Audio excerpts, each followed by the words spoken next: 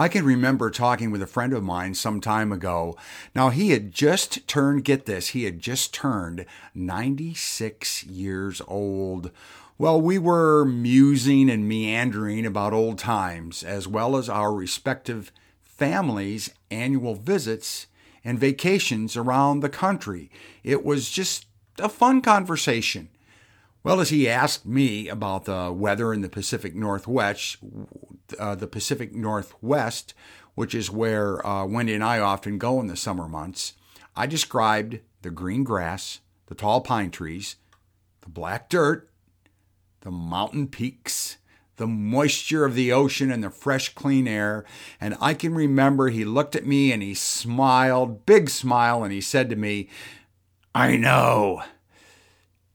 Aren't things like that invigorating?" In other words, isn't an environment like that life-giving? And certainly for me and for Wendy anyway, and especially when I think of what gives me personally life and renewed energy, I said back to him, well, absolutely, indeed, invigorating is right. Well, the previous conversation I just shared with you left me speechless, left me deep in thoughts about the way in which God calls each of us to life. He calls, He empowers, and leads us to seek life, to trust what life has to offer, and to search after invigorating and revitalizing places and environments and circumstances. He calls us and empowers us to place our hopes and dreams in life and to live life to the fullest each day. So when you think about this for you, what gives you life these days? What is it that brings about life and vitality within you? What is it that invigorates and refreshes you? Think about that for a minute. Maybe think about it as I read a very familiar story to you from the life of Jesus. As a man, an unlikely man, makes a conscious choice to seek life, to choose life. I'm reading to you from the Gospel of Matthew. As Jesus came down the mountain, he was followed by large crowds. Suddenly, a man with leprosy came and knelt in front of Jesus. He said to him, "Lord, you have the power to make me well, if only you wanted to." Jesus put his hand on the man and said to him, "I want to. Now you are well." At once the man's leprosy disappeared. Jesus told him, "Now don't tell anyone about this, but go and show the priest that you are well. Then take a gift to the temple, just as Moses commanded, and everyone will know that you have been healed." So ends the reading from Matthew chapter 8, the Contemporary English Version today. Well, bringing this all more to home and closer to home today, I want to ask you the question, a similar question, but maybe a little bit more specific. What actually has the ability to lift you up and to carry you past the monotony, fatigue, and drudgery of the pandemic-bound world in which we currently live? It's pretty obvious to me that one of the most important lessons taught by Jesus is that you and I are called and we're empowered to choose life every day. Jesus is ready and he's willing to bring us all to life, to teach us, to help us learn how to spend our days being hope-filled, choosing life, and spending our time in places that invigorate us. So what would it take for you personally to choose life today? Okay, I'm inviting you now to relax. I want you to sit back a little bit in your chair. And I want you to listen to some things that I've heard from you over the last couple months or so. And these are quotes. We long to gather at the church campus. We can't wait to get back to church. I can't really explain it, but my love these days is tired. Here's another one. You know what? I'm just not interested in much of anything anymore. And here's one that I've heard very recently. Quote, "It's becoming almost impossible to think about the future," end quote. Well, I want to repeat to you the underlying premise of the message today one more time. Consciously choosing life, intentionally choosing life as a way of life, without having to think about it, as a habit-forming thing where we just lean into things that refresh us and renew us and invigorate us, is becoming increasingly more and more difficult for most of the people that I know these days. And as we've tried to navigate the coronavirus world in which we live, so many are having a really tough time clinging to hope. Many are either being faced with unsurmountable obstacles like families losing loved ones who should never have died, to what might be more likely, perhaps in your life, it would be drifting about, just feeling tired, run down, worn out, feeling extremely fatigued by the pandemic. A pandemic which acts kind of like a sumo wrestler, pinning us to the mat on a daily basis, changing the very makeup of the air we attempt to breathe. Well, without sounding too much like a broken record, I'm aware that several weeks ago, right here in this place, we talked about what we are missing. You might remember that sermon. It was called Missing Out. And some of the obvious things that were mentioned to me during that time period were casually sitting down together for normal events right on the church campus. You know, like we normally did, like we used to do. Other things mentioned to me were dining out in our favorite restaurant or shopping whenever and wherever we desired. Another thing mentioned to me was, hey, I'm missing working out at the gym. And these are just to name a few things. The point being here that we were once in a place, maybe you were in this place too, where we recognized and we acknowledged that significant things, events, feelings, and especially people and groups, and even organizations like the church, are for the most part now no longer a part of our daily lives. Or at most, our involvement in these things just mentioned has been minimized greatly. So what's really changed, you might ask? Well, I think the loss of specific elements in our lives, which is kind of how it all started several months ago, has metastasized like an aggressive cancer into a total, chronic, ongoing sense of emptiness, which seemingly, for a lot of people, cannot be reversed. It's as if we've become like a shell with little or no direction anymore. And I realized this last week when a friend who's normally very, very positive about anything in life said to me, you know what? I'm just not interested in things anymore. And when she said that to me, it hit me like a ton of bricks. Many I know today are having trouble remembering their purpose in life because I think, this is what I think, and I get to tell you because I'm the guy with the microphone.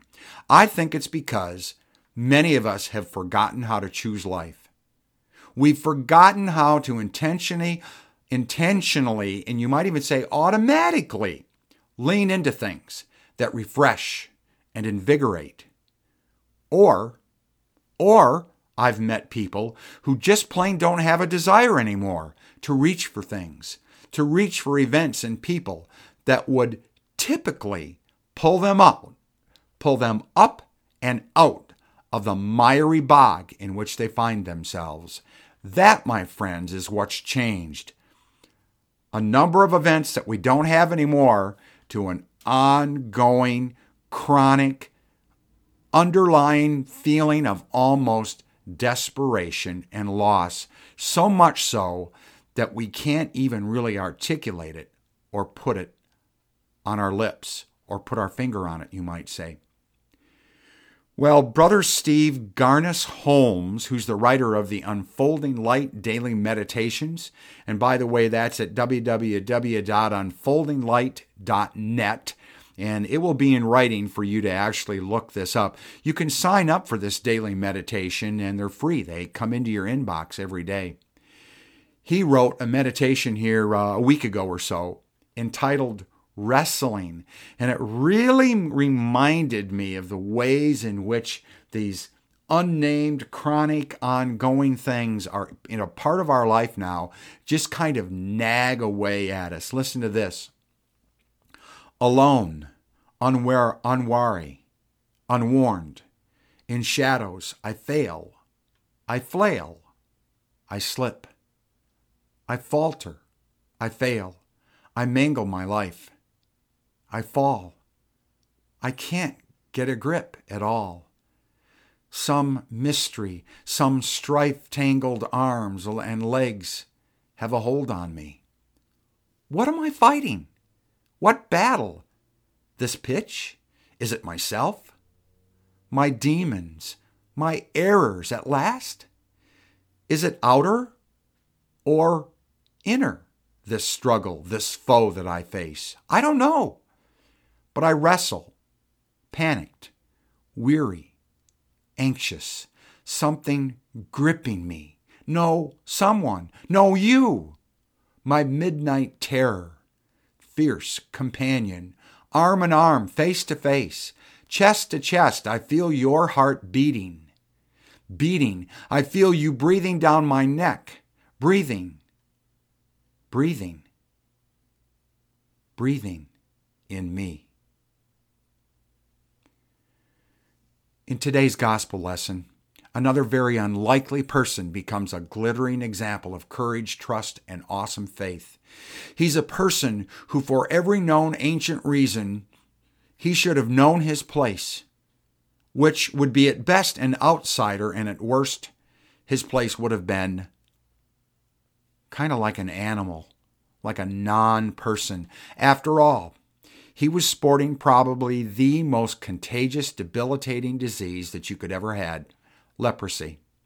He should be stunned into complete silence and should keep his distance, being convinced that there's absolutely no hope in sight for him.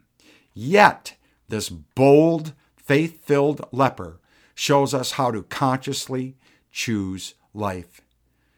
Well, as we connect a little closer with this powerful story in Matthew, allow me to share with you over the next few minutes or so. I'm going to be sharing with you some scholarship from William Barclay, Charles Spurgeon, F.F. Bruce, and David Guzik. And I'm going to be kind of weaving it in and out. So I'm just going to start now and keep going here, but just know that a lot of this is scholarship quoted and brought forth by these particular gentlemen. Leprosy might begin with the loss of all sensation in some part of the body. The nerve trunks are affected, the muscles waste away, the tendons contract until the hands become like claws. There follows ulceration of the hands and the feet. Then comes the progressive loss of fingers and toes until in the end a whole hand or a whole foot may just drop off. The duration of that kind of leprosy is anything from 20 to 30 years. It's a kind of terrible, progressive death in which a man dies by inches. Well, according to Jewish law and customs, listen to this, friends. According to Jewish law and customs, one had to keep a minimum of 6 feet away from a leper. And if the wind was blowing toward a person from a leper, that person had to keep 150 feet away. The only thing more defiling than contact with a leper was direct contact with a dead body. For several reasons, most of which are mentioned right here in this text today, the condition of leprosy is a model of sin and its consequences. It is contagious. It's a debilitating disease that corrupts its victim and makes him or her essentially dead while still alive. And it followed that almost universally, society and religious people scorned lepers. Rabbis especially despised lepers and saw them as people under the special judgment of God, deserving no pity.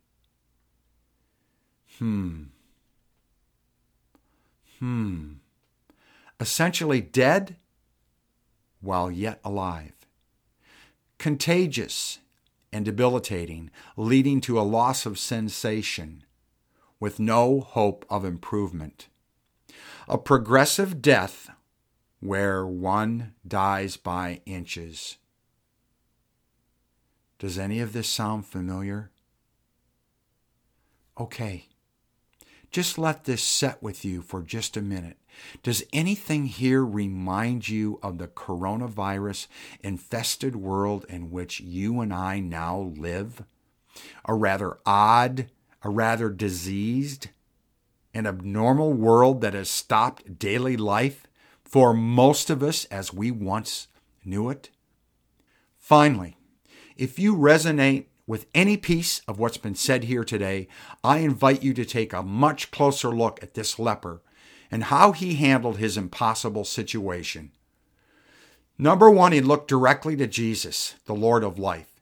He looked directly at him. The courageous leper came to Jesus by himself despite many of the things that he was fighting. He knew his terrible problem. He knew that people had given up on him. Other people had left him in a hopeless condition. He had no promise at that point that Jesus would even listen to him, get near him, let alone heal him. He had no invitation from Jesus, and he certainly had no invitation from the disciples. He would have been ashamed and alone in that crowd, and no doubt would have kept quiet and kept his distance and just kept quiet, and maybe even wondered how much longer he had to be alive on this earth. But although all of this was stacked firmly against him, none of these things stopped him from going to Jesus, the author of life, the author of new possibilities. What else did the leper do? I'll tell you what he did. He worshiped Jesus. Despite his desperate, hopeless condition, this man not only went to Jesus and begged him to be healed, but he worshiped him. He worshiped Jesus by coming to him and honoring him as the one who could meet his otherwise impossible need. He worshiped Jesus with his posture. He probably bowed down to kneel, and he probably knelt at Jesus' feet. He worshiped Jesus by calling him Lord, honoring him as Master and God.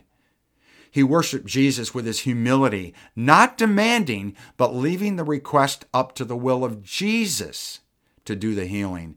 And he worshiped Jesus with his confidence that Jesus could make him more than healthy. Jesus could make him clean. Jesus could make him whole again.